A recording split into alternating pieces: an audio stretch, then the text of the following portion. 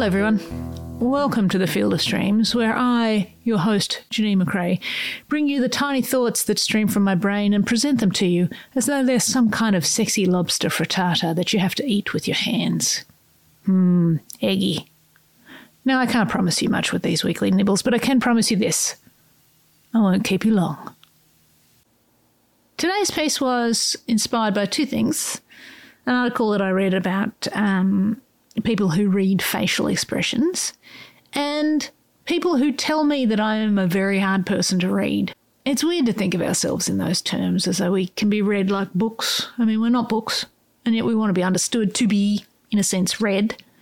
It's a Schrodinger's cat situation in a way. We're both in and out of the box, alive, but only if someone sees us, only if someone opens a book and turns our pages.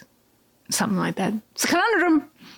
Basic premise of this story, it's just about the ways in which we express ourselves. So without any further ado, here is the post, Schrodinger's Humdinger. We are not books. We cannot be read. We have heard it said many times, the "ugh, I cannot read you," delivered on a plate of impatient foot-stomping breath. We stand accused of being deceptive, as though we are simply choosing to flatten the emotional braille of our faces in some sinister plot to hide our true selves. We are not books. We cannot be read. We are books. We can be easily read. We express ourselves in our pages, our music, our words, our art, and we are open to interpretation. But like our facial expressions, our works can also be misread. The viewer projects their world upon us, and in their review we crinkle and cut. What do we mean? This is our mystery to unravel. We are books. We can be easily read. We are not books. We cannot be read. Our smiles, frowns, and eyebrow wiggles are not the easily consulted chapters of us. Foreword, contents, prologue, body, epilogue, index. We have none of these. No footnotes either. The movements of our features do not align with some AI fit-the-grid formula that measures eyebrow tilts and frown line furrows and ultimately gets our emotions wrong. Our smiles are broken, our nostrils flared, but our faces do not betray us. We are not books. We cannot be read. We are books. We can be easily read. It's all there, every word. But don't mistake your skill at recognising the text as the lesson. Alphabets are bricks, not buildings. Paints are pigments, not portraits. Notes hang themselves on the staff as overtures to ears. Can you hear? Read the signs. We are dog-eared and mustied, dewied and decimaled. Our dust jackets often bear no resemblance to the contents of our hearts, but we are books. We can be easily read. We are not books. We cannot be read, nor can we be bought, borrowed, or sold second-hand. We will not be shelved by your inability to comprehend or get the reading right, for we are not books. We cannot be read. We are books. We can be easily read.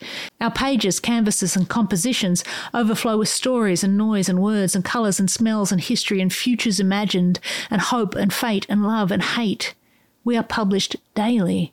Some days we are a pamphlet, some days a multi-volume set with copious illustrations that'll need a wheelbarrow to carry. We are reviewed and derided, loved and adored, hated and abhorred. We are. Are we books? Are we not books? Are we libraries, cathedrals, planets of expression held between the flimsy front matter and back matter of our lives?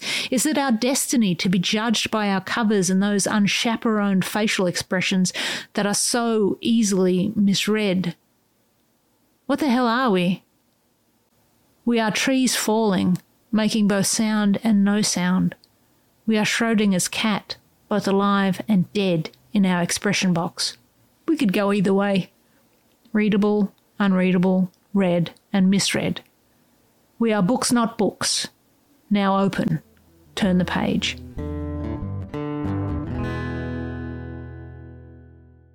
And there you have it, this week's episode.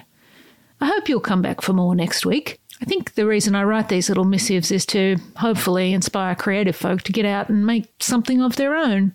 As you can tell, they don't have to be super great.